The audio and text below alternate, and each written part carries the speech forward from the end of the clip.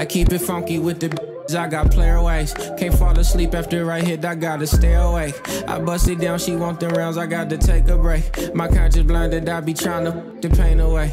I have no time to wind it down, I got to run the streets. Every woman I know would been in love with me. She don't want nothing but a little company until the sun is up, and that's enough for me. I knew that you would never be mine. I knew that you was just one call away from pressing decline. I knew the time was of the essence, no one never rewinds. You know the press is full of lies, so why you pressing your line? I know we eat you up inside, they have to tell me the truth. Ain't no way you think I think she love me better than you. I think that you be talking to be doing too much. You wipe your tears in front of the mirror, now you thinking about us. Please don't worry about it, baby girl, I'm not in a rush. He won't never get too crazy, girl, that boy know what's up. You know who to trust. I'ma be dead long as I breathe air, and if I die, I keep you smiling from the sky. Ay, I keep it funky with the I got player ways. Can't fall asleep after I hit, I gotta stay awake. I bust it down, she want them rounds, I got to take a break. My conscience blinded, I be trying to the pain away. I have no time to wind it down, I got to run the streets. Every woman I know would been in love with me. She don't want nothing but a little company until the sun is up, and that's enough for me. And we're back, Quentin, and this week we are the Kings of Outside. Oh shit, I meant to ask you before we started. Do you have any news or anything that you want to share on the podcast here? Big life events or anything cool going on? I mean, sure, I guess. Like, if you guys follow me on Twitter or whatever, I got a new gig that got announced. I'll be doing some podcasting and some monthly column writing for Let's Talk Battle Rap. If you guys haven't noticed by now, like on times I've mentioned it before, like I'm a big battle rap fan. I've been a big battle rap fan for a while, and the platform I'm doing it for happens to be my favorite battle rap platform, but they also happen to be my friends. So that's a cool thing. That's a cool gig that I'll get to do. So it won't take away from anything wrestling related that I plan on doing or will be doing in the future. Just another way to like get into some stuff that I enjoy watching and talking about, and just getting my foot in there. But yeah, that was pretty cool to get to have that get announced the other day. Yeah, I thought that was pretty cool. We haven't really talked.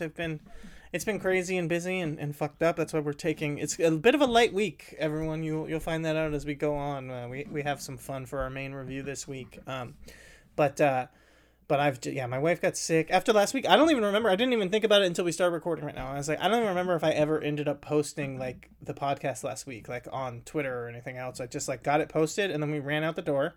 Went to go visit my brother-in-law and his wife and their 3 kids. When we get there, we find out that the twin babies are sick. So they're basically going to bed. We're hanging out, we do dinner, whatever. And then as the older daughter goes to bed, we're like, oh, we forgot. Sometimes it's hard to go to sleep when, aunt and uncle are here playing around. She doesn't want to go to bed. She just wants to hang out and play. So then we hear some kind of freaking out in the room. Brother-in-law goes, oh, that's weird. She never does anything like this. I don't know why she's acting up or whatever. They go in there to check on her, and she threw up. She's sick too. So she's got whatever the twins have. Turns out, my wife gets insanely sick. She's out of it for days. So it's been crazy because that means I got to do basically everything around the house, take care of both of the dogs completely, everything, plus work, plus everything else, all the little errands and cleaning and grocery shopping and everything. So been crazy. So then I sat down here and I was like, oh fuck, I think that I posted that podcast, ran out the door, and then have been just nonstop going ever since because I haven't had a chance to really even sit down. So yeah, pretty cool. Otherwise, Quentin, I mean, you did have that good news, but unfortunately you've got the bad news. I guess you've got to touch the poop because Zack Sabre Jr. did not win the IWGP World Heavyweight Championship. Yeah. That's the official bet, unfortunately. But what did you think of the match overall?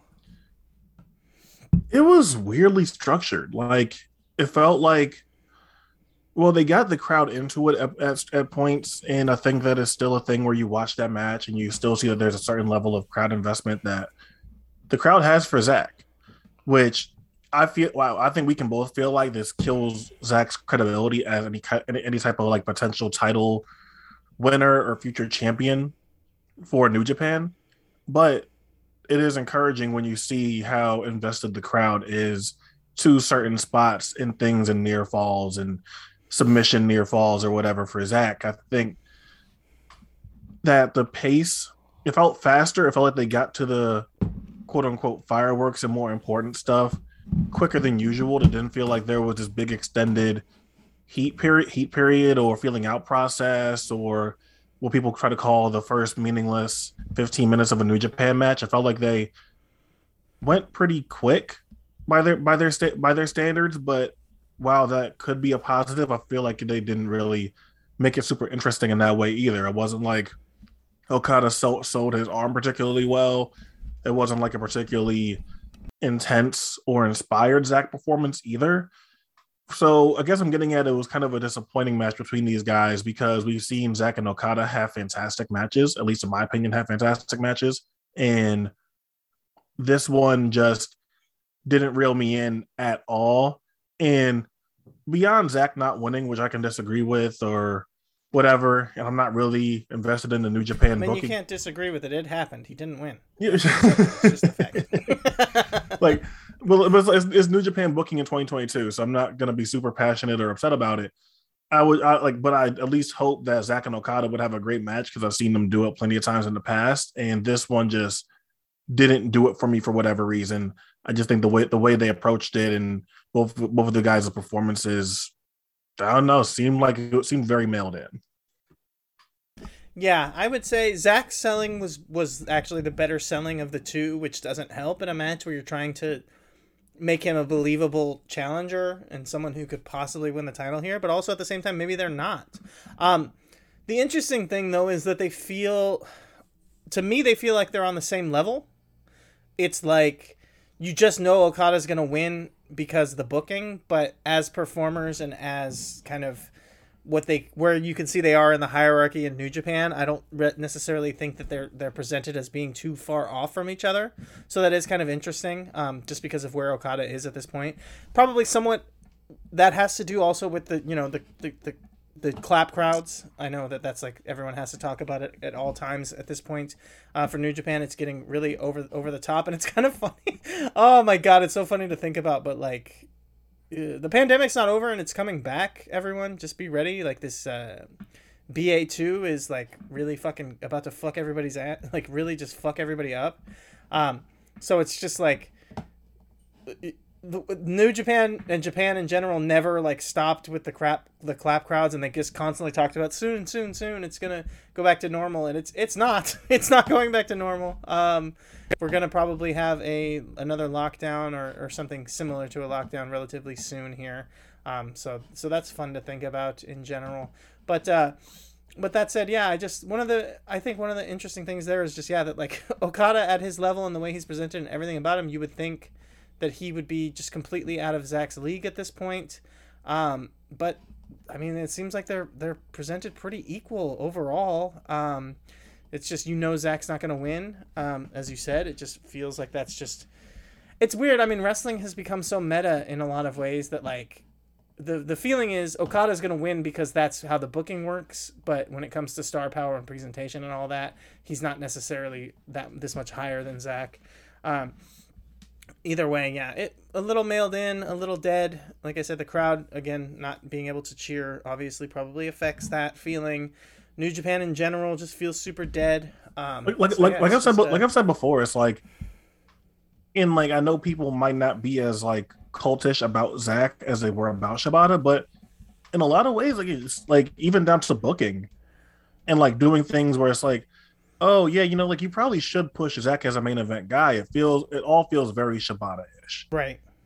Yeah, it's kind of perfect that Zack is the new Shibata right now, even though like theoretically Shibata is coming back. Don't even know about necessarily what's going on with all of that. You know what I mean? Like, so that's kind of interesting too to think about. Like he's presented this way. He had that long tag team championship kind of run, and just felt like that was all set up to build him to being at a different level, and don't necessarily see that really growing any further. So yeah, just very odd overall. Any more thoughts on that, New Japan? Did you want to talk about some of the angles and some of the stuff that came out of the show? I watched Yoshihashi and Goto versus United Empire, Okan and Cobb. I like the Okan and Cobb tag team. I wish there were more good tags. I wish there were more good tag teams in New Japan. Imagine and that they were able to face. I'm sorry for interrupting so much, but imagine that tag team in this super hot AEW tag team division we have going on right now. Like Cobb and Khan going in there, mixing it up with like the FTR right now, who are fucking on fire. That would be like nuts. Yeah, imagine how like even just like if you wanted to do like a big Styles Clash thing, imagine Cobb and Okan versus the Bucks right now. Oh god, and just how insanely fun it is, and like remembering that we've barely really gotten any Cobb and Bucks interactions ever, really. Yeah, I think so. I would love to see something like that, but obviously this is New Japan where tag team wrestling is just fallen by the wayside for the last few years. So whatever. But this was okay. This was fine. This was pretty solid. The main takeaway, and I think the main takeaway from the junior title match in this is Francesco Akira jumping to New Japan. Francesco Akira was an All Japan Junior guy. I believe he won the junior title at some point, right? I believe that's correct. I know you're not the biggest authority on All Japan over the last few years. Yeah, no, but I can't say for sure if he won a title or if he won like a tournament. Yeah, might have won. Yeah, but either way, he's like worked his way up through the All Japan system and became actually a pretty prominent junior there. And to see him join New Japan and do so in a pretty prominent way, I thought was super interesting. I think Francesco Akira is good. I think he's a very solid wrestler. I think he's still pretty young, so I think he has like plenty of potential and could get better. And I'm just fascinated by this because it's not like this guy was a super big name, I don't think, but it seems like they're super interested and believe in him and believe in his ability. And sometimes New Japan does this. Sometimes they just debut guys like this and they could go out there and lose in their first title match or whatever the fuck. But this close to Best of the Super Juniors, I think he is a very interesting addition joining United Empire. So they have their junior guy, and moving forward, I think he's a really interesting guy to pay attention to. I think that you see that they're like, for how infatuated New Japan has been with ELP for the last couple of years, that maybe they're fine with having him as a tag team guy. Maybe we're not doomed to the ELP mega push anymore, and maybe they want to try Francesco Akira and see if he can be like the foreign dude that's super strong in the division. Or maybe he's just going to be a guy in the division. He might be a fall leader, whatever. But I don't think they debut him in the way they did, having him help win the tag titles and have him come out and have that face off with Despy later on in the night. So I just think it's a very interesting booking thing going forward. Yeah, no, clearly, and it's not just Francesco Akira. Obviously, this is you can tell from the booking and the stuff that's going on, not just in New Japan proper, but also in Strong and even in Rev Pro, that there's a refocus now. And it makes a lot of sense when you just think about it, like in the most basic level, that there's a refocus for the United Empire. And a big part of why like I said, makes so much sense is that the United Empire was meant to be a group of, gaijin and foreigners and different people from different countries. And that was kind of hard to deal with during the pandemic, having a stable where it's all foreigners and they can't get into America, right? So, or America, into Japan. So yeah, that was like obviously a big part of why the Akira debuting, the booking has seemed to be more like aligning everyone in United Empire together more. We're kind of saying like, oh, there's splinter factions of United Empire, but now all of the different factions and all of the different members are involving each other together, or getting more involved with each other together. So it's clearly going to be a big focus moving forward, and it makes sense. It really does. From the start, when the thing was first put together, it seemed like it was the most interesting thing in the company. It felt like it was going to be, like a big deal. It was going to be important, and then obviously got completely sidetracked by, like I said, by the pandemic really hurting the concept of the team. And yeah, I mean, the Cobb and Okan team is so much fun to watch because the chemistry between the two, not just in the ring, but also the personalities. It just goes to show again with the Cobb tag team guy thing that we've talked about. I mean, of course, a lot more people are a bit higher on Cobb now than they were in the past, when I used to be probably the high voter on him a lot of times in a lot of places. But like now you see it again, just like with the Chosen Bros team, like Cobb in like a jockey tag team with another shooter grappler type guy. He's just perfect, being like the jock bully, and he's got his partner who's, his equal, and they're just like laughing and fucking mocking and just playing stupid, that's being fucking idiots together, is so endearing and so much fun to watch, and you can love it or you can hate it depending on how they present it. Okan, the heel who saved the woman from being sexually assaulted, is very funny.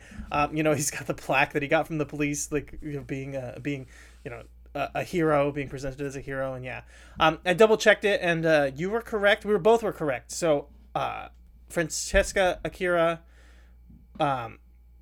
won the Junior Battle of Glory. I remember the final because it was against El Lindaman, kick-ass match with El Lindaman. And then he did win the title. He won the Junior Heavyweight Championship, but it was a really quick, like less than a month title reign, and he didn't ever even defend it. He lost it in his first match. So I hardly consider that even being a champion. In my book, if you don't defend it at least once, then you're not even actually the champion, but whatever. But yeah, so yeah, the big thing to me is, like, clearly moving forward, United Empire is something, and it's going to be a big deal. Did you see this this announcement for the Collision in Philadelphia New Japan Global show that's coming up? I don't even know if this is technically strong or if this is New Japan, like, proper. You did not see it? No, I did not. Yeah, I didn't see it. Okay, so they announced 6-man tag, Coughlin, Kevin Knight, and the DKC versus a Team Filthy group of the West Coast Wrecking Crew and JR Kratos.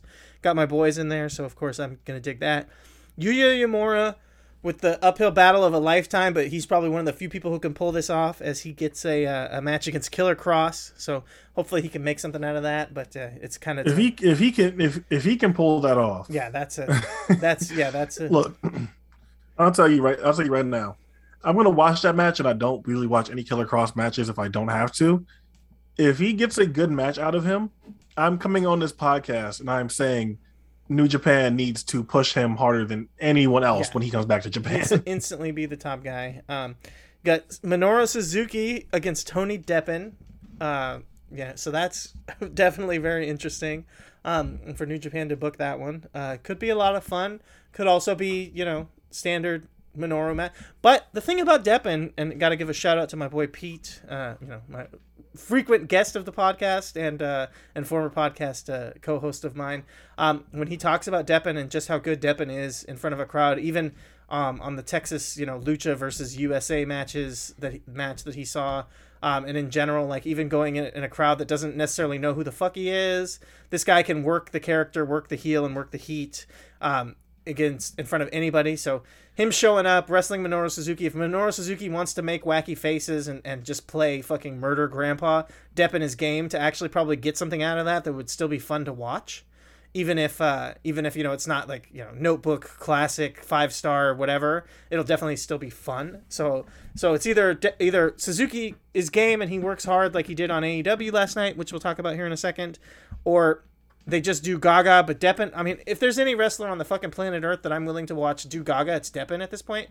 Like, I don't know if you agree with me. I think that there's a lot of people who just stopped paying attention, got complacent about the fact that Deppen is just as good as he is, and, like, that's it. I don't think he's ever gonna get a push and be a top guy, anything like that. I don't think he's ever gonna get buzz. But you talk about, like, a journeyman worker and a guy who, in 10 years, in 15 years, when people are looking back and going through the footage, I think there'll be a resurgence and appreciation for the subtle quality that Tony Deppen had for years at this point, of being able to wrestle anybody, to do anything, and like I said, to even still do gaga and bullshit and make it fun and intriguing. Yeah, I don't know if I'm out to lunch on that, but what do you think of that? Oh, no, I'm with you. I think that Tony's best qualities can sometimes get overlooked because he can delve into like the cartoony stuff just as well. So something like, one of his most famous matches at this point, still to this day, is probably the Daniel Makabe match from SCI. But still, like, when you think Tony Deppen, you still kind of think cartoony character guy. Now we might think versatile wrestler that can work anywhere on the card as a stooging heel, or you can work technical, work a longer match, work main event style, tags, whatever. But I think ultimately people still kind of view Tony as a goofy guy.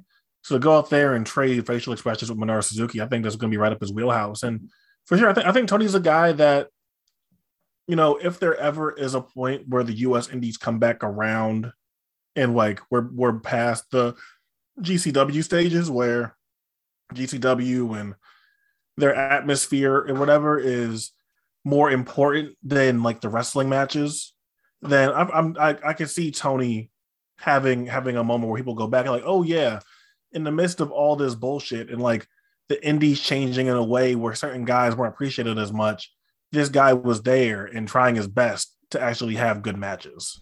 Yeah, works his ass off, knows who he's working in front of, like not afraid to just do old school bullshit heel stuff if that's what it takes, but also not afraid to do work rate craziness with someone like Alex Zane. You said the Makabe match, but I think there's a whole other section of the internet that they would say that Alex Zane backyard wrestling match is the Tony Deppen match supreme to stand out. So yeah, so versatile, as you said. I mean, this guy can do a ton of different shit, but either way. And then the main match that they have announced for this New Japan show is Hiroshi Tanahashi in the United States on a New Japan show, which has not been, pretty normal. He was on WrestleMania weekend against Chris Dickinson, friend of the Slack himself, and possible top 50 wrestler of the year at some point, Chris Dickinson. What do you think about that one?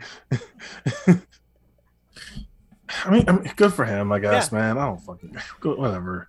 What are you whatever, dude? I mean, I don't want Dickinson in a G1.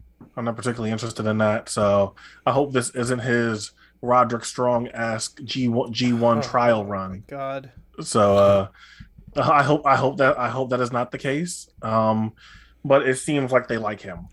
So yeah, which is weird. I don't know why. Yeah. I mean, I don't know. Yeah. He's bald and has chest hair, I guess. I know he cool look. I know he left Team Filthy like in the New Japan Strong world, but like I don't think that there's a single member of Team Filthy that I wouldn't take above Chris Dickinson. Like, honestly. You're taking Denny Limelight over Chris Dickinson? Yes. Yes, I am, actually. Honestly. Like, okay. I mean, okay, so the thing is that I have to say for that, and I get where you're coming from, is that Danny Limelight is a Southern California indie, native and all that. And so I saw a ton of his shit even earlier on in his career before anyone knew who the fuck he was. And he's actually really good and could be even better, possibly. He's just like, I don't know. Maybe he'll never get back to it, but there was a point where he was like really, really fucking good on the indies and like a guy who was like a really high prospect, and maybe he'll just never like reach that potential. But to my mind, I'm still like, I'd rather have him than Dickinson, honestly. Maybe that's a fair trade, trade off between him and Dickinson. But otherwise, no. I mean, fuck. AEW was interested in Limelight. They were having him working dark a bunch, and it seemed like they were wanting to do something with him. I don't know what ended up happening with that, other than maybe he's making too much money on OnlyFans and he doesn't want to mess with that. But either way, although now it seems AEW is open to the OnlyFans, right? They got Tony Storm. Moving forward, did you see all the kerfuffle about Travis Banks and Marty Scurll being booked on the Crash show? Yeah, of course. Why are people surprised, I guess, is my main takeaway, but what do you think? To date, this is the biggest indie to have booked to have used Travis and Marty here. So I think that's it. But at the same time, like this has been bubbling for a few months now. Yeah. So it doesn't exactly shock me either. And it doesn't exactly shock me to think that like Travis and Marty would have been in communication Like, hey man, like, how's Mexico? Yeah, how's Puerto Rico? You want to, yeah, like like just stuff like that just wouldn't shock me. Two peas in the pod and all types of shit. So it doesn't shock me at all. I mean, I guess good on Lindsay for pulling out of the match, but at the same time, Lindsay's a chase and rants guy, so I'm not sure how much credit I'm willing to give Lindsay for doing the bare minimum of not working a show with groomers and molesters on it. But I expect this. Expect this. I'll just keep say that like, hey, this has been bubbling for a few months, and either you can say that these people might not know as much in Mexico what's going on, or they don't care. You can pick whatever side of the coin you fall on with that. But either way, like, I expect it to keep happening. Yeah, that's all I'll say. And then hopefully, if they're booked with someone that is more versed in what's going on English speaking Twitter, then maybe they'll pull out from the show or speak out against it or whatever else. But this is going to keep happening, and don't be surprised if you see these guys try to make their way back into the United States and in Europe eventually, or Australia eventually. Like, these things are going to happen. These guys, as much as like you wouldn't say that wrestling is safer without them around. These guys have spent their whole lives wrestling, and they're not all going to David Starr it and just go do something else with their lives. These guys spent their whole lives wrestling, and they're going to find a way to wrestle regardless. Yeah. So it's going to keep happening. Don't watch them. Don't pay attention to them. Don't give them any attention. Hopefully other wrestlers step up and say, no, I don't want to do that. But these guys have been wrestlers their whole lives. They're going to keep finding ways to wrestle. Yep. I mean, that's it. I mean, you talked about it all there, and I don't need to pathologize or dive too deep into like Mexican culture, but there's a reason why people are starting to wake up and realize that, like, as a voting bloc, you can't expect, especially Mexican males in America, to just vote like progressive or vote for the conservative side of things, because it's a more conservative culture. It always has been. That's a whole other conversation that I was like, you know what? Like, yeah. I'll just leave it alone for right now. Yeah, I mean, people could say whatever. I've grown up here in Southern California my whole life. I'm part Mexican. I know the culture. I've been exposed to it, and it's not shocking to me in any way that it wouldn't necessarily be that they don't know. People want to play it off, and to me, that I find that even more racist, to be like, oh, Mexicans are too stupid to know about the internet or something. They fucking know. They know what's going on. The thing is that they just don't care. They don't care, or they don't believe it. They think women are, lie. They think, whatever they believe. Different people have different thoughts, but it's not all ignorance. Either way, here's the fucked up thing. You know what this did is I paid attention to this. Actually, you know what? This is what happened. Even before this happened, I was looking up Travis Banks. I don't even remember what made me think about it. Oh, you know what it was? Something popped up and I saw a picture of Travis Banks posting a picture of his puppy. So I was looking at his Instagram, and there was some clips of him wrestling in Mexico and like highlight reels. And I hate to fucking say this, but Travis Banks looks great. I mean, the little bit of stuff that I saw of him wrestling in Mexico, this guy looks, as good as he ever was when it comes to in-ring. And I hate to say that, because I'm not saying go check him out, go watch his matches, but I'm just saying I get why they like him and why they want to book him. It's the same reason why we used to like watching his matches.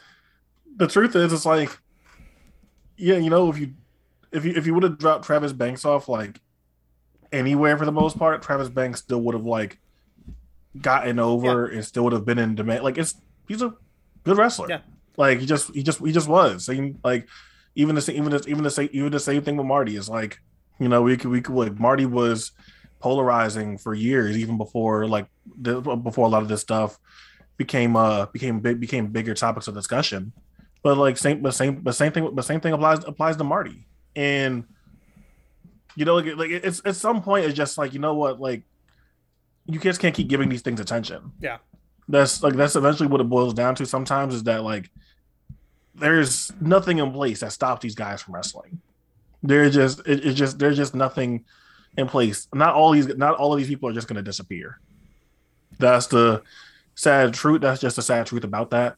These guys will deny it and claim their innocence or do whatever, and they'll still find their ways to wrestle, and I will never watch them again. That's just what it is. That's just what it is. But like I said, I think every time, and I'm not sure this is the case, but I think this applies in general with social media, is that the more you give these things attention, the more that you also might incline someone to want to book someone for shock value down the line.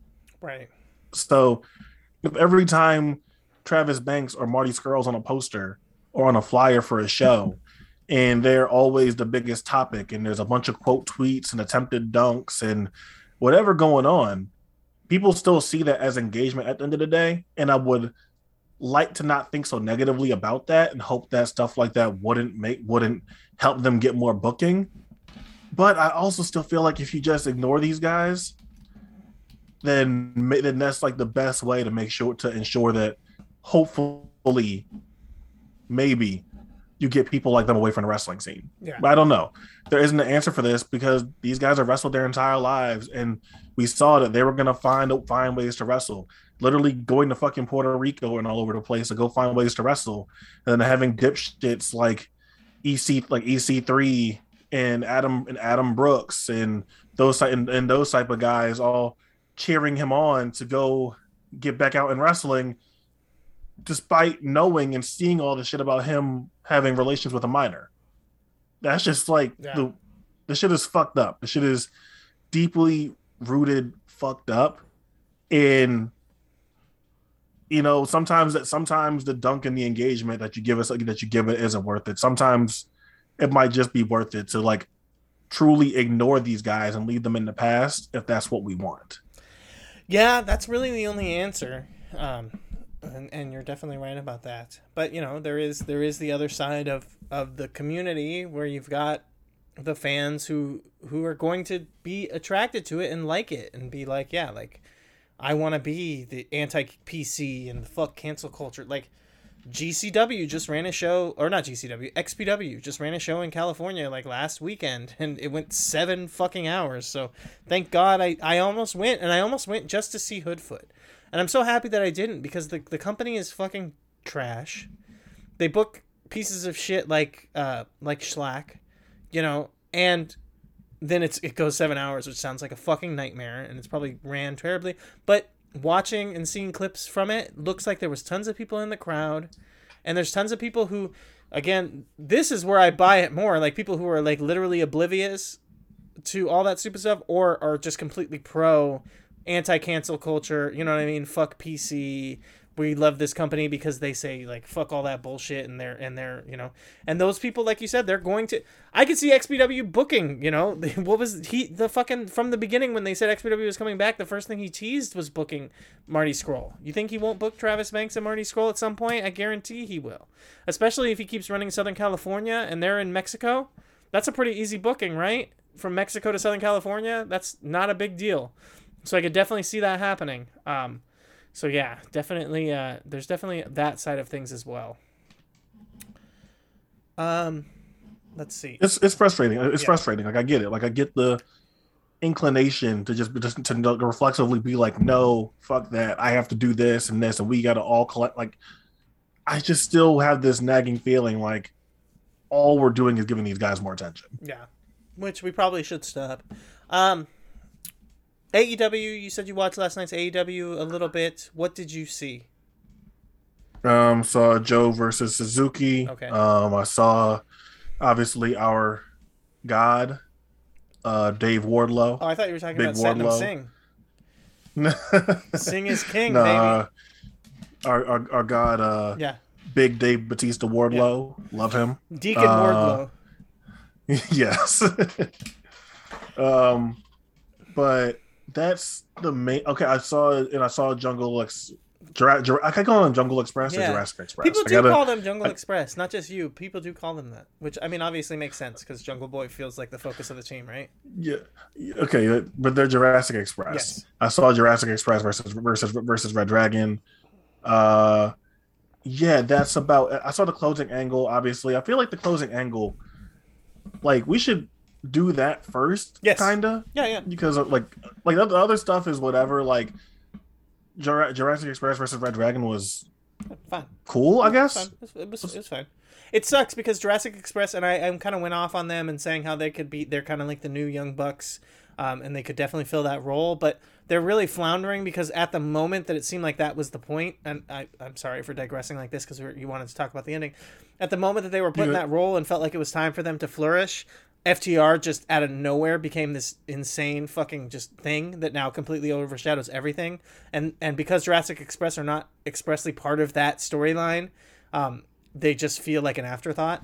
So yeah, it's kind of a bummer there. But yeah, the main event, Joe versus Suzuki. What did you think of them doing the Suzuki versus Hiromu match? But in AEW, that was definitely a choice.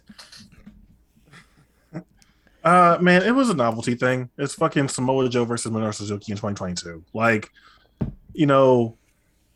I'm just happy to have seen that on a nationally televised company. That's just a cool thing to have seen. So I didn't expect much from it.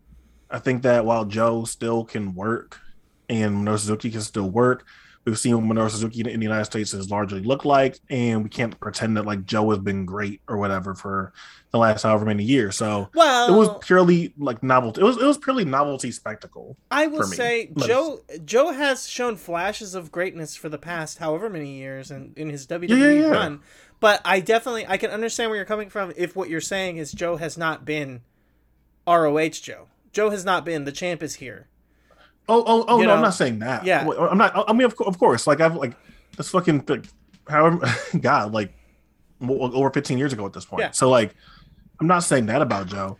I'm saying even in WWE where he found his footing, it was still flashes that were few and far between. Right. Even in that case, even in a case where he like was reinventing himself and coming up with new ways in order to still be relevant and still be used.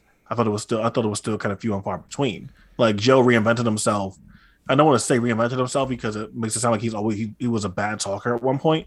But he reinvented himself as like a promo master, and that was something that really kept him afloat in WWE for a while. So that's not necessarily what we got here. This was pure novelty spectacle of seeing these two legendary names for the last however many years of pro wrestling go out there and do that on national television. Now, Tony has made poor decisions like this in the past. Yes. What was Tony thinking and why? Okay. This was like, this isn't offensive and like this isn't like, oh, AEW back to doing the stupid shit. It's not that kind of bad, but I just don't understand Tony's thought process here doing this. I don't understand it whatsoever. I don't get why in this moment, other than I guess like the idea is but it can't be the idea that this is an ROH angle, right? Because oh my god, my brain just put this stuff together. So okay, Tony was teasing everything online and said like oh, we have an overrun for a big something special at the end of the show, blah blah blah, whatever. And it's also kind of playing off the thing where they had to cut Minoru Suzuki's theme song short and everyone got super sad. And can I say this? Can I just like I fucking hate to do this because the kind of nerds that are going to listen to this are the nerds that would get upset about this are not going to listen to this. But the fucking mark out for Kaze ni Nare shit, I think is just fucking, it's like cutesy. It's part of that class of wrestling is art people that I talked shit about instead of that is murder grandpa bullshit. I've never thought that like Minoru Suzuki's theme song is especially awesome. I don't. So you're so wrong here. I don't think that the song is particularly good. I don't think that it like really adds much to his character, and I don't like listening to it. It doesn't build up the drama, and then the crowd singing it. Does it feel like a pro wrestling theme song to you? No, not at all. It's like is that the issue? Kind of, yeah. It feels out of place. Because I feel like if you heard it as a song, I feel like you would like. Yes, as a song, it's a good song. My point is like as an entrance song, it's not good. Yeah, it's a good song, right. but it doesn't. It feels out of place, and I think that's the point. Is people the reason why people got into it and love it is they love it like ironically because it feels out of place. And it's what it is. It's bop. Do you remember when the Bucks would come out to bop, and it was like Yes. it's like it's so ridiculous because no wrestler who's supposed to be a tough guy would come out to Hanson. It's kind of the same thing. It's really being ironic and cutesy and going like, oh, he's, the king of Pancrase and he's a big tough guy who does MMA. Let's have him come out to like a female singer and it's like kind of an emotional song, right? And that's why people buy into it. It's an ironic meme thing, and then people love to like sing along to it because then it's like, oh, we're in on the joke. And that's why I feel like people just think it's a good song though. I think that people go crazy for it and make a big deal about it to where they're complaining that, oh, we cut off the part where the crowd gets to sing the song because of the overrun. The only reason why people do that is because they want to be in on the irony of the joke of the song. That's my. You feel the way about the native audience too? Yes, I think especially the native audience. Okay. Maybe they actually just like I don't know culturally if it was like a hit song in Japan, so maybe it's just like actually a very popular song for them. But even in general, it's like even with the whole like when it builds up and they shout Kaze ni Nare when they get to that part, like you still put the native fans in that same boat. Yes, I do think that it's about being in on the joke and being like, oh, it's so funny, and that like the tough guy comes out to the girl singer in the sad song, right? Like that's the point of the song.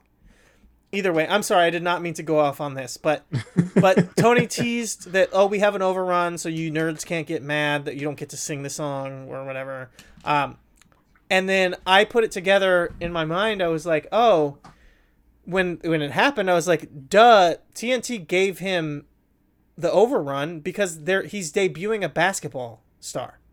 So it's almost like a crossover between the NBA and AEW. So, of course, TNT is going to support it because TNT has basketball on the channel. So they want basketball stars to be stars in wrestling, right? They think that makes the NBA and basketball look better. It's synergy, as they say. So, oh, duh, of course they give them. But I didn't think about it until just now as I'm saying, well, why would they make this an ROH angle if TNT, the channel that AEW is on, wants this guy to be on there? Is it TBS? They're on TBS now, remember? Oh, I'm sorry. I got confused. I thought that Dynamite was still on TNT. So Dynamite's on TBS as well now? Yeah. Okay. And is Rampage is on TNT? I don't even remember at this point, but it was a whole thing about the move to TBS because that's what they did the Danielson Hangman rematch. Yeah, you're right. Okay, TBS. So the whole thing was TBS wanted them to get an Indian star. They wanted the basketball guy to be on AEW.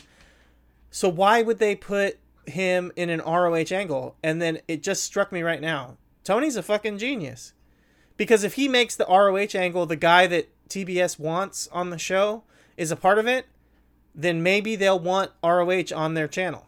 Maybe they'll give ROH TV time. So I have to say, hats off to Tony. That's why he did it here. That's why it felt weird and like didn't make any sense. But Tony is playing three-dimensional chess, and he's trying to get ROH TV by putting the guy that the channel wants on the show in the ROH angle. Okay, so yeah, that's where I get that. My thing is, I think that it was goofy. It was bad. It was pro wrestling. I think it's weird that people that are like, this is WWF style booking. I'm like, this is not WWE booking. This is just pro wrestling. This is like what pro wrestling does. But I think I was a little bit burnt out on the idea of like, what the fuck is going on? Because I saw the Marina Shafir Sky Blue thing before this, and I don't think you watched that. No. Okay, that was like, what the fuck?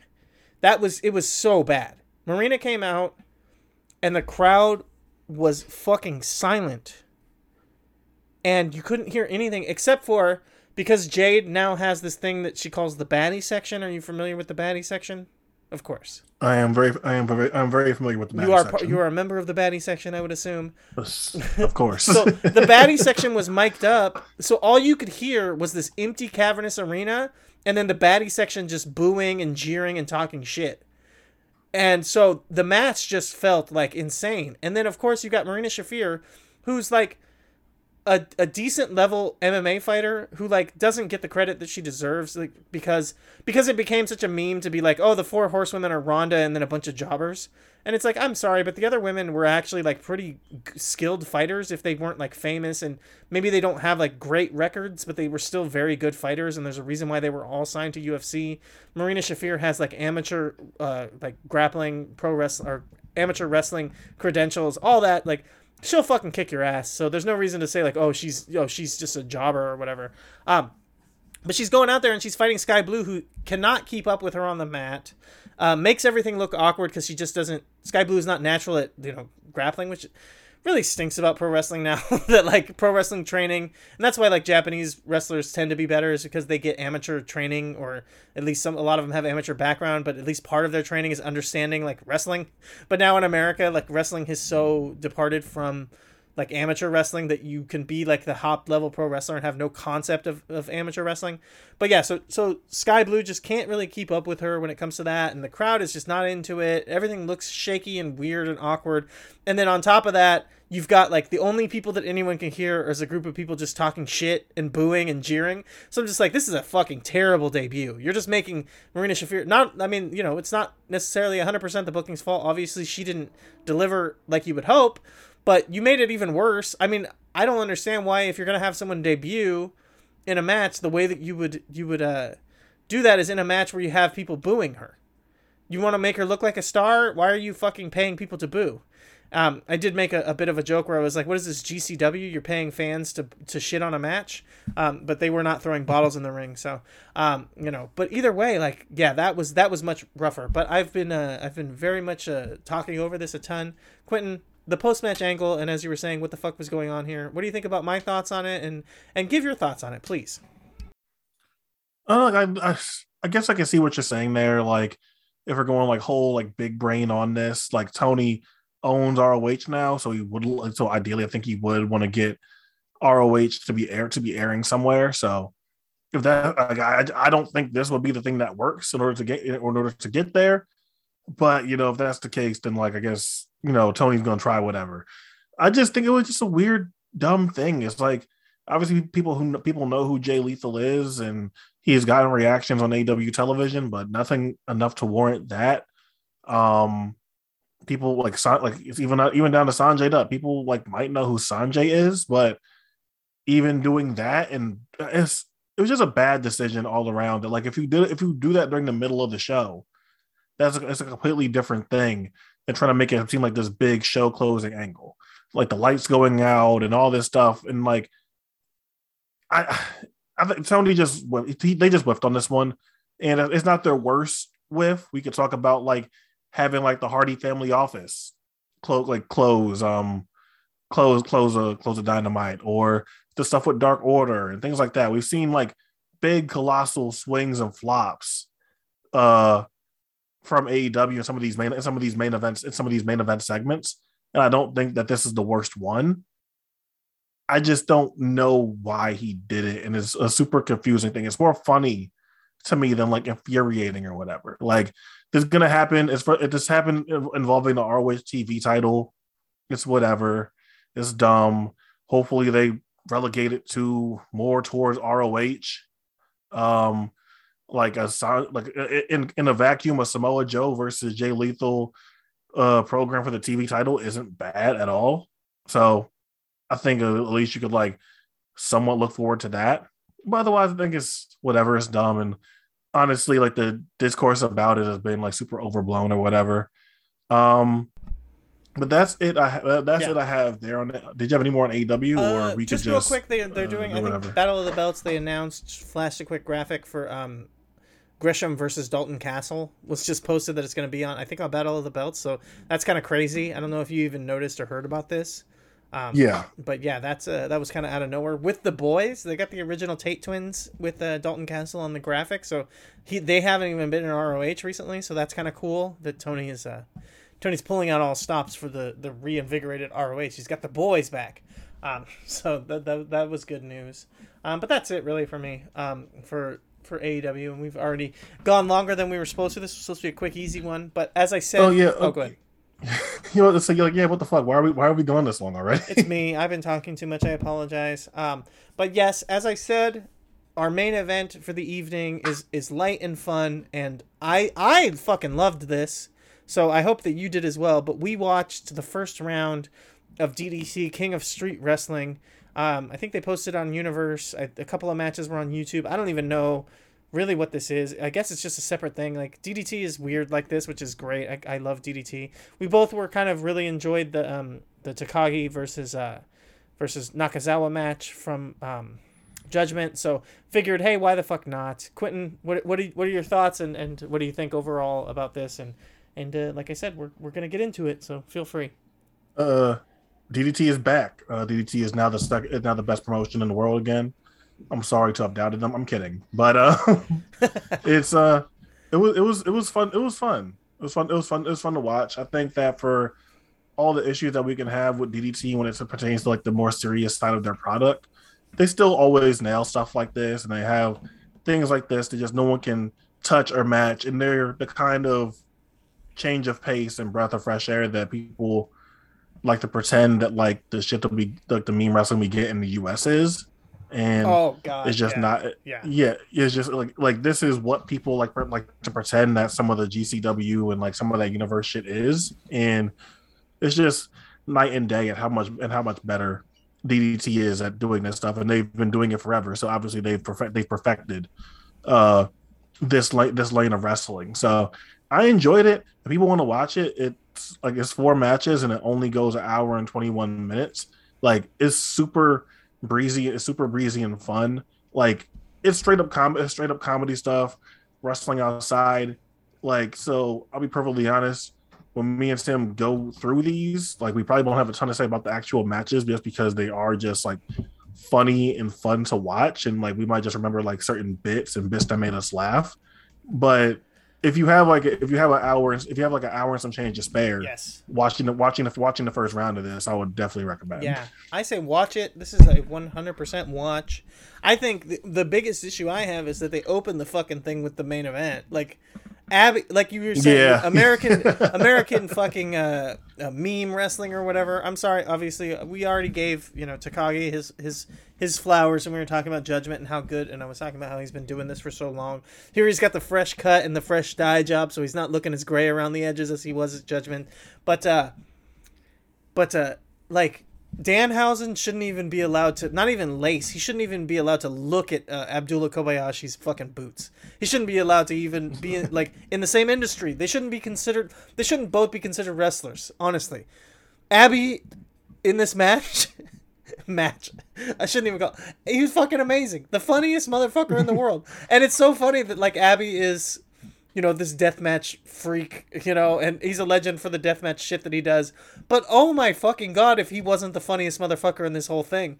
Like his comedic timing is perfect. The eggs, like Tim, have you ever drunk eggs? No, I've never. Actually, yes. I've never done that. But have you ever drunk eggs? Like 2. I've done like 2, and it's bad. But like for me, luckily, I'm one of these freaks who can basically eat anything. Like I don't get grossed out, have any problems. I've done like 2 of them. It's not very fun. I'm not into it.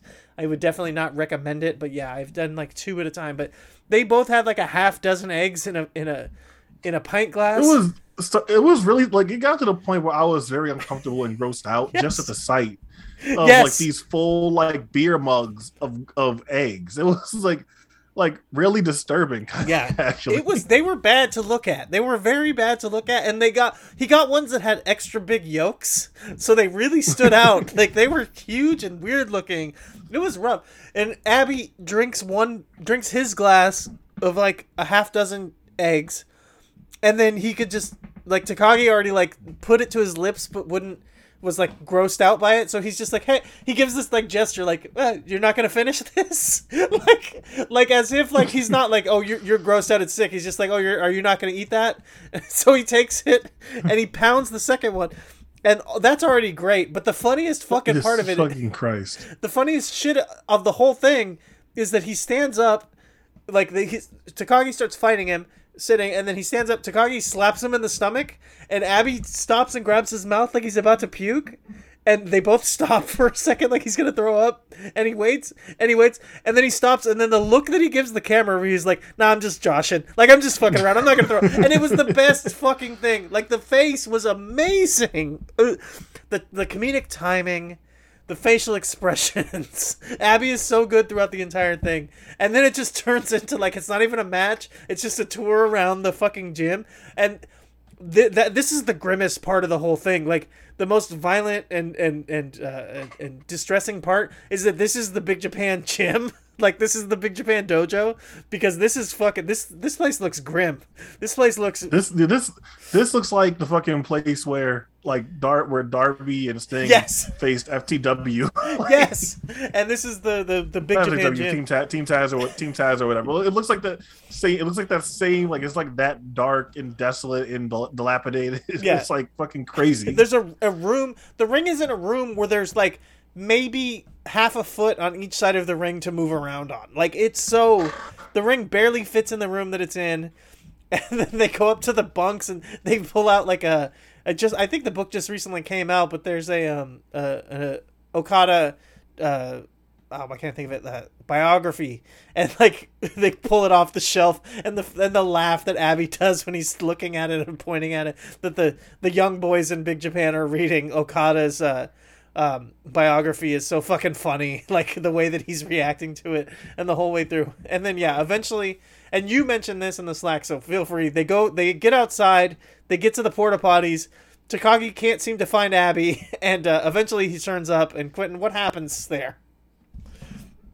For some reason, Abby just turns into Stan Hansen, like vest, cowboy hat, bull rope, whole fucking thing. He's just like he's back as Stan Hansen, like yes. Just for what reason? Just why? I mean, just because Stan Hansen is cool, I guess. Like yeah, just me like I don't know. I probably wouldn't dress like Stan Hansen, but like not the worst look, not the worst look for a wrestler to have. But it's even funnier because Abby, up until this point, I think he's just in you pretty much like dressed pretty regular in regular street clothes. Yes, and then he comes back and he's black trunks, black vest, cowboy hat, whole Stan Hansen thing. Yes. It's fucking incredible with the bull rope, and he's doing the Stan Hansen woo, like he's holding up the horns, and it's so fucking good.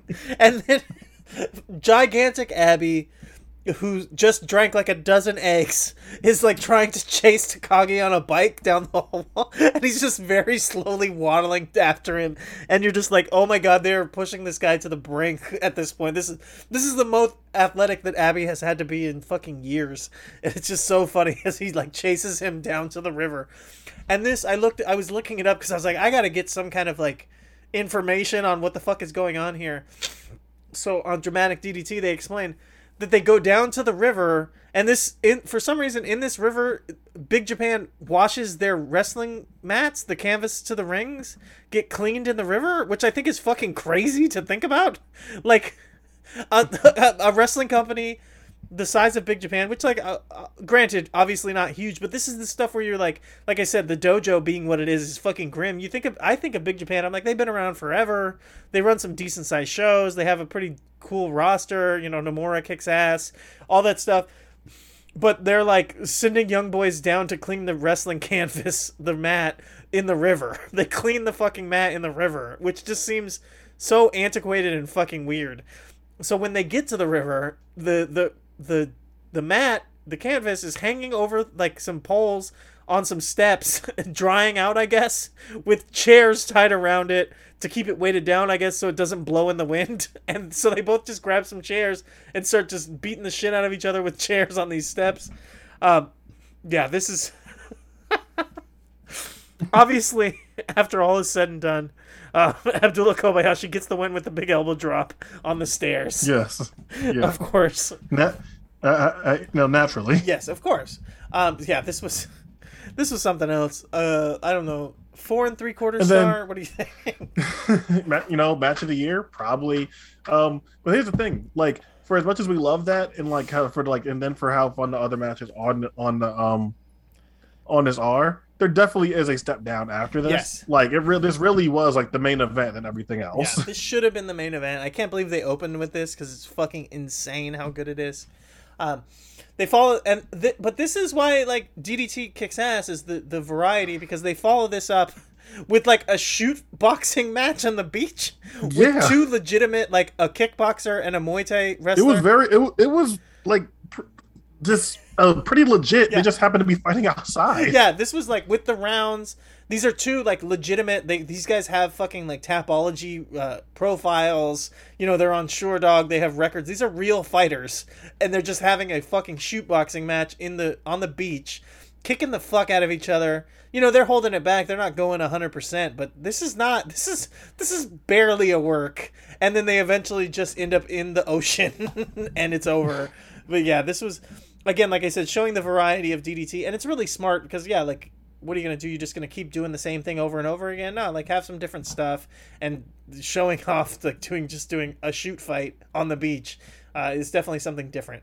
That said, I mean, you know, it's weird to even talk about a shoot fight on the beach, but this was fine. This was, like, yeah, you know, simple enough. It's still super entertaining just for the absurdity of, like, they're just fighting on the beach. Yeah, they're doing the rounds. So they're, you know, stopping in between the match to get toweled off because they're covered in dirt from falling in the sand. Like, yeah, they end up, like I said, they end up in the ocean. What is it? Machida gets the win. Maybe he's related to Lyoto Machida or trained by the Machida Karate camp or something. I don't even know, but yeah, he gets the win. Do you have anything else to say about that one? Oh no, it was just fun. Like, it's gonna be it's the most quote unquote serious thing on the card, and it's just, you know, just imagine two dudes, just a random kickboxing match or a boxing match just popping up at a beach somewhere. Yeah, like it's just like just imagine how random that would be. Yeah, it's definitely crazy. Follow that up. The next one is Shunma. God, I can never say Shunma's last name. Katsumata versus Suzu Suzuki. That's second best match. I really like this. Yeah, this was tons of fun, and I think plays into the Shunma character that I love. I mean, Shunma's my boy. I was in love with him for the first time I saw him in DNA years and years ago, and just the way that his character has developed is so much fun to watch. And there was times in there where I'm like, whatever, but I just can't help but love this guy. But Quentin, yeah, like, please go off on this one. No, yeah, I think that Suzu's always really entertaining in like this in this kind of stuff. Like, she'll work death matches, and then she can work stuff that's a little bit funnier, but also doing like the hardcore style. We've seen Shunma do that plenty of times. So seeing this match on paper, I was super into it. But yeah, this is even like better than even better than expected. Like the fucking German suplex onto a ladder outside that only a insane human being like Shunma Katsumata would take, and even like the little soft crossbody that Suzu does while outside, and them taking turns stapling each other, and all the comedic stuff that they had going on there. I love this. I thought this was super fun. And yeah, Shunma is perfect for this kind of stuff. He's really an unsung hero in DDT because he can do stupid shit like this or stuff like this goes on with the hardcore title or the universal title, but then he can also we also seen Shunma be in plenty of like legitimately good matches, teaming up with Konosuke Takashita and other members of All Out and 37 Kamina. So he's definitely one of like the more unsung members of the DDT roster. We love our little rat son over here. Yes, yeah.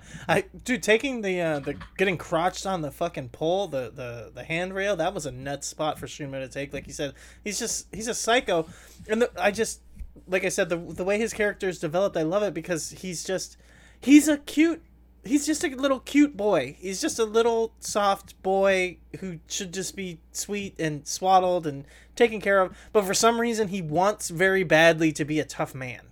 He wants very badly to be a hard, tough man, and he can't ever be that. He never will be.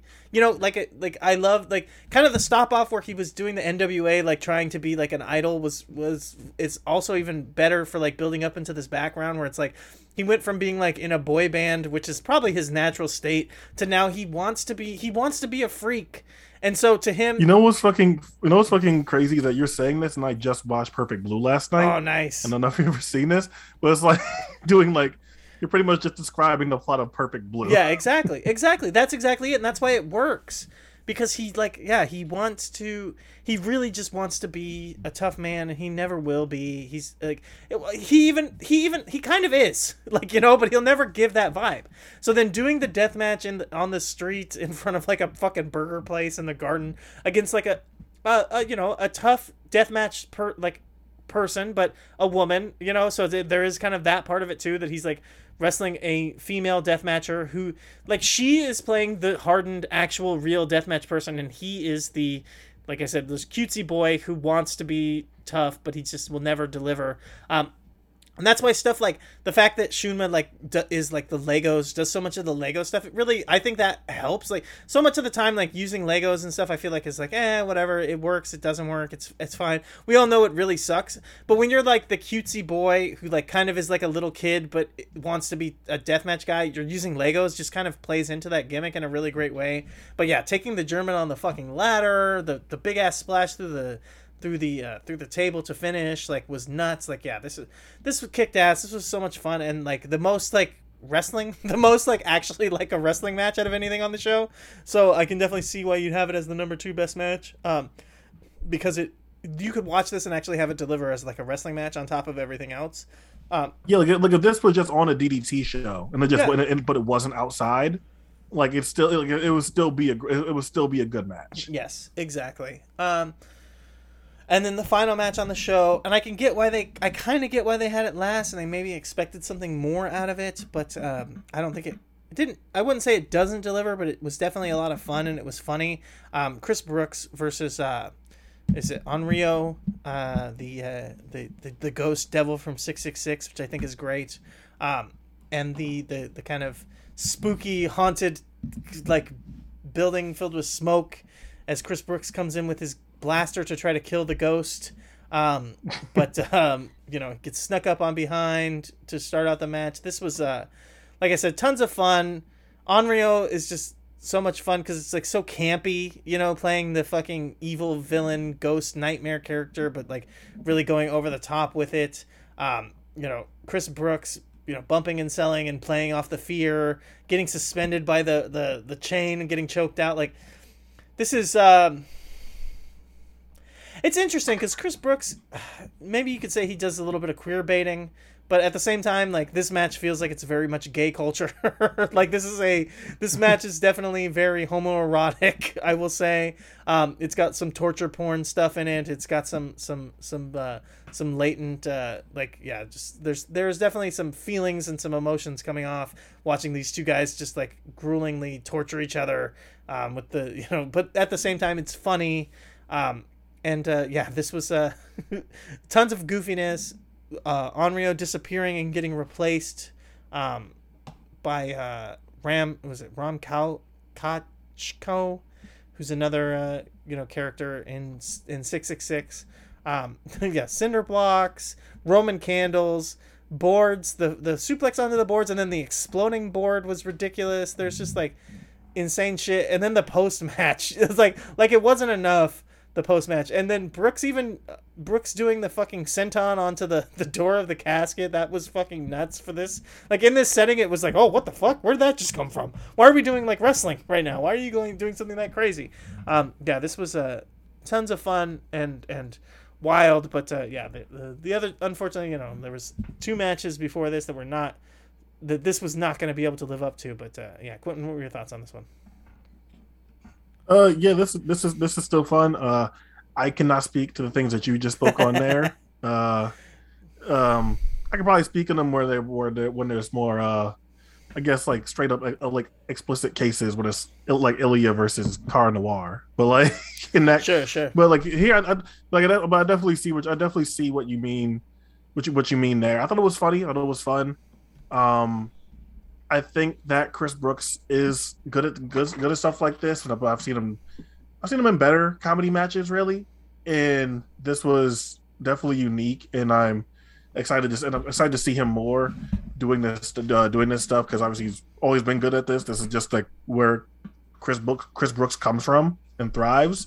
So I'm definitely always up to see more of Chris Brooks doing this, but yeah, for how funny it was, yeah, I didn't think this was like anywhere close to as funny as like Abby versus Takagi or Suzu versus Shunma. So like it's like very firmly like third in terms of funniness, but then like I also really like the absurdity of like the boxing match on the beach. So right. I might even prefer that over this.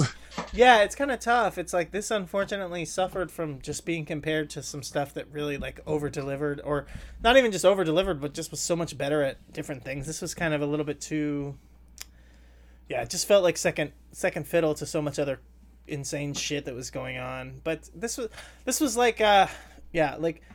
Honestly, it was like kind of reminded me a little bit of like taking like the Undertaker versus AJ Styles match, but just like not being so fucking self-serious about it. You know what I mean? The Boneyard or Graveyard match or whatever, kind of doing that whole thing, but playing up the campy elements and playing up, like I said, a little bit of homoeroticism in there, and just being like completely over the top with it.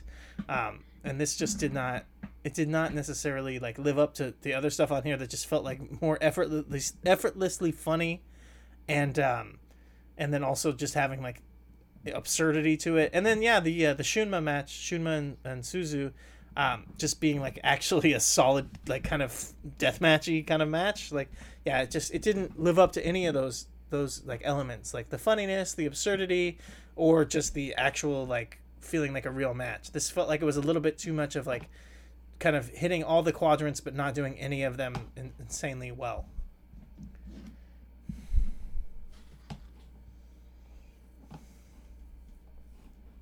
I think that my prevailing thought with this was that I don't know, man. Like, it felt refreshing to just go back to like DDT basics, and hope it just like maybe the company will get creatively back on track with this more serious stuff. But watching this, like, man, like I really just needed that to remind myself like how fun DDT can be when I'm not frustrated by the booking. Yeah, no, definitely. That's like the best way to put it, and the reason why I enjoyed this so much. I think we both agree that this was a ton of fun to watch, and just like, a refresher to just be like, oh yes, like this is why I love DDT, because they can do some really just insane goofy shit like this, and everything just hits. And we're talking about gradations and like, oh, this was better than that, but like we said, it's an hour, it goes by insanely fast, and everything is enjoyable. Like, it's well worth the watch. For sure, yeah, for sure. People definitely should give this a chance if they're thinking of just skipping this over because it isn't like the typical DDT stuff they check in for. Yeah, no, definitely. But either way, Quentin, that's it for me, unless you have anything else you want to talk about before we go. No, I'm great. I'm good. But there was a tweet that made its way to my timeline while we were recording, and I realized, you know what? I don't feel like having this conversation at the moment. I will tell you what it is off air, and maybe we can revisit it next week. But I saw it, and I'm like, man, I do not feel like doing this right now. But it's actually a really good point. So maybe we'll bring it up next week, and you guys will know what I'm talking about. But that's it. That's all for me. You can follow me on Twitter at QT_Moody. You can follow Tim at BoneDogsWife, and you can follow the We Don't Know Wrestling Podcast Network at WDKWPN. And that's it for us this week. Hope you're all back next time, and thank you for listening.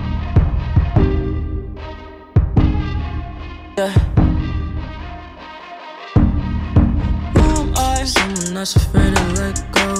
You decide if you're ever gonna let me know. Yeah, suicide if you ever try to let go. I'm sad, I know, yeah. I'm sad, I know, yeah. Who am I? Someone that's afraid to let go. You decide if you're ever gonna let me know. Yeah, suicide if you ever try to let go. I'm sad, I know, yeah. I'm sad, I know, yeah. God gave her everything. She took my heart and left me lonely. I think broken hearts contagious. I won't fix, I'd rather weep. I'm lost and I'm found, but it's torture being in love. I love when you're around, but I fucking hate when you leave. I'm someone that's afraid to let go. You decide if you're ever gonna let me know. Yeah, suicide if you ever try to let go. I'm sad, I know, yeah. I'm sad, I know, yeah. Someone that's afraid to let go. You decide if you're ever gonna let me know. Yeah, suicide if you ever try to let go. I'm sad, I know, yeah. I'm sad, I know, yeah.